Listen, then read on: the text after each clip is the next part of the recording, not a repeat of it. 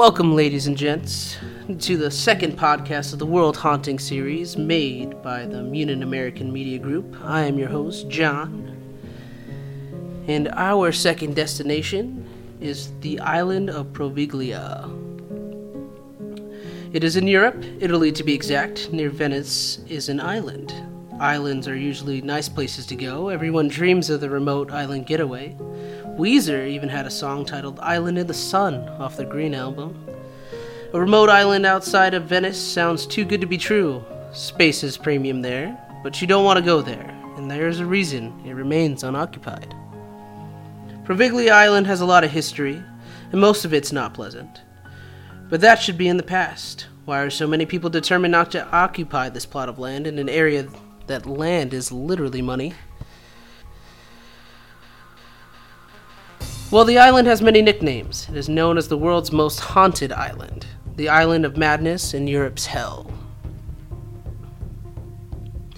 The island is first mentioned in 421 AD, where people from Padua and Este fled there to escape the barbarian invasions, much like the city of Venice just next door, which came an issue in 1379 when Venice came under attack from the Genoan fleet. The people of Proviglia moved to the Giudecca. Before the island wasn't facing good times. In 1348, the bubonic plague arrived in Italy. Proviglia became a quarantine island for the city of Venice. The sick came there to die and not return. The bubonic plague had a different name. It's called the Black Plague, the very one that killed 1 out of 3 Europeans. To be sent to Proviglia was a definite death sentence. At the island's center, the dead and those too sick to protest were burned on giant pyres. This included the tens of thousands of Venice citizens dying on the mainland. The fires would burn once more in 1630, when the Black Death again swept through the city. So many bodies were burned there, as they say, in the island's ground is 50% ash.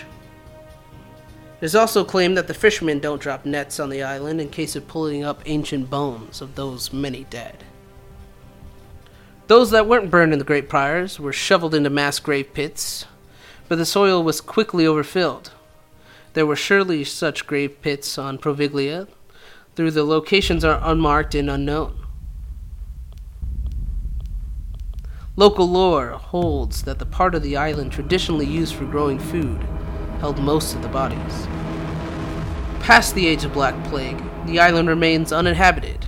In the subsequent centuries, in 1527, the Venetians offered the island to the Camaldoldos monks, who refused the offer. From 1645 on, the Venetian government built 5 octagonal forts to protect and control the entrances to the lagoon. The Proviglia Octagon is one of 4 that still survive. In 1776, the island came under the jurisdiction of the Public Health Office and became a checkpoint for all goods and people coming to and going from Venice by ship. In 1793, there were several cases of the plague on 2 ships, and consequently the island was transformed into a temporary confinement station. For the quarantine, this role became permanent in 1805, under the rule of Napoleon Bonaparte, who also had the old church of Saint Vital destroyed. The old bell tower was converted into a lighthouse. Proviglia once more a plague island. During those very Napoleonic wars, Proviglia Island came under attack as it was occupied by France. Those octagon battlements, created by the Venetians, were used by English soldiers to ambush French commandos. Prisoners were taken ashore and burned. Through the battlements, the British destroyed French ships, which still decorate the bottom of the lagoon around the octagon. The island would take another twist in the 1800s, when it became an asylum of the mentally ill. That asylum was poorly constructed and used as a place of exile rather than rehabilitation. It is said that the patients in the hospital almost immediately began to report vision of corpses and seeing the ghosts of plague victims in the hospital. These claims were of course ignored, because most people reporting these ghostly sightings were already considered mentally unstable. Later during the 1920s, a doctor in charge of the hospital is said to have tortured patients and performed experiments that he hoped would make him famous within the medical community. The patients were said to have been taken to the bell tower, where he performed the unspeakable experiments using torturous methods. The doctor ran these experiments on the mental patients for years until he, too, began to see the spirits of the long-forgotten plague victims and the ghosts of his own victims. Haunted by these spirits, the doctor is said to have gone insane and attempted to jump to his death from the bell tower. Legend states that the demented doctor survived the fall, however. It wasn't until a mysterious mist rose from the ground of Poveglia Island and strangled him that he died. Of course, there is no record of such doctor being caught running those experiments, but that doesn't mean it didn't happen. Record keeping back then was not as good as it is today, and that man may have never been caught, only reportedly by the mentally ill, which was ignored. Upon the closing of the hospital, the island was used mostly for agriculture, such as vineyards, and was only sporadically inhabited. The stories of those who have tried to purchase the island and live on it are surrounded by odd reports.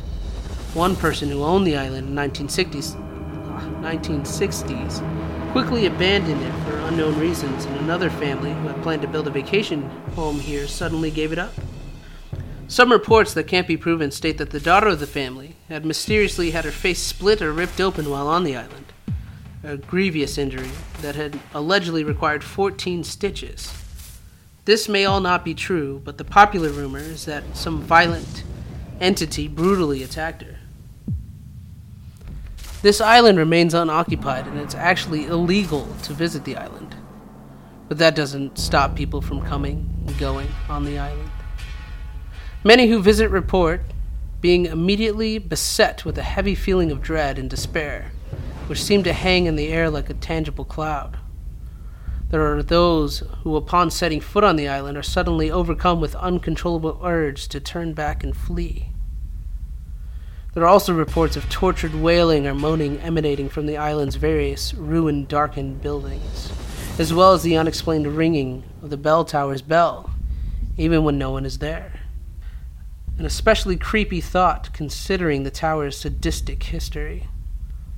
Some shaken witnesses have described picking around in the remains of the old asylum, and being commanded by an unearthly voice to leave and never come back. And it is not uncommon for people to report seeing shadowy figures skulking about in the dim ruins of the island. Psychics who have visited Poveglia in particular have described it as an island filled with malignant, long-suffering, and very angry, vicious entities that seem to have a nasty and malicious disdain for trespassers. Most of those alleged psychics are too disturbed by the island and refuse to return. These ghostly encounters sometimes involve physical interaction. Reports of being brushed, nudged, or shoved by invisible hands are not uncommon. And there are cases of attacks by unseen forces that are almost brutal in nature. Whether it is really haunted or not, Poveglia is certainly a disturbing place with a bloody history. The buildings that remain here, including a church, bell tower, the hospital, housing for hospital staff, and administrative buildings, mostly are ruined and crumbling. Some of the buildings on the island are so choked with weeds and ivy that they are barely recognizable. There is an occasion graffiti from illegal visitors to the island that can be scrawled across the walls. Outdoors, it's said to be riddled with corpses under the ground, sometimes above the ground. It doesn't take much to uncover one of these island victims, whether from plagues, torture, or war. Currently, Poveglia Island is uninhabited and is used for growing grapes in vineyards. If the story of haunting doesn't keep an area empty, it would be by the government mandate to keep it unoccupied. It's said that fishermen tend to avoid the island, and that only time most people are willing to go there is to harvest the grapes in the island's vineyards. It requires a special permit to enter the island, and usually those are for special circumstances. But despite the government's ban on the visiting island, it has become a popular place for thrill seekers hoping to see something to prove the haunting. Of course, if you talk to a local, they will downplay the ghost stories. They claim that the ghost hauntings are an Anglo-Saxon thing and that aren't really believed in the area. And the island may not be occupied for much longer. In 2014, the Italian government announced that it would issue a 99-year lease to potential buyers in an attempt to ease its public debt, with the hopes that any takers would turn the island into a tourist resort, as has been done with other lagoon islands. The locals oppose this, stating that they have enough resorts and they want a place for farming and for their culture. The Venetians are taking political action to the sale of the lease. We don't know how successful it is. I can tell you that there hasn't been an update of news since the announcement that it was 2 years ago. Could the island be haunted? Are the Venetians protecting the island for heritage's sake? Or maybe there is something dark there that must not be disturbed. We won't know because we aren't welcome there by the Venetians and by the island's old inhabitants. This podcast of World Haunting was narrated by me, John Walls. It was written and produced by Ben McCall. This podcast was brought to you by the Munin American Media Group. Please look up our other podcast, Monster Myth, a comedic podcast about monster folklore. A little warning, there is inappropriate language involved. Please see our links below for our website and email. Please also rate us 5 stars for Apple and thumbs up for our other media. It helps with the algorithm to find us.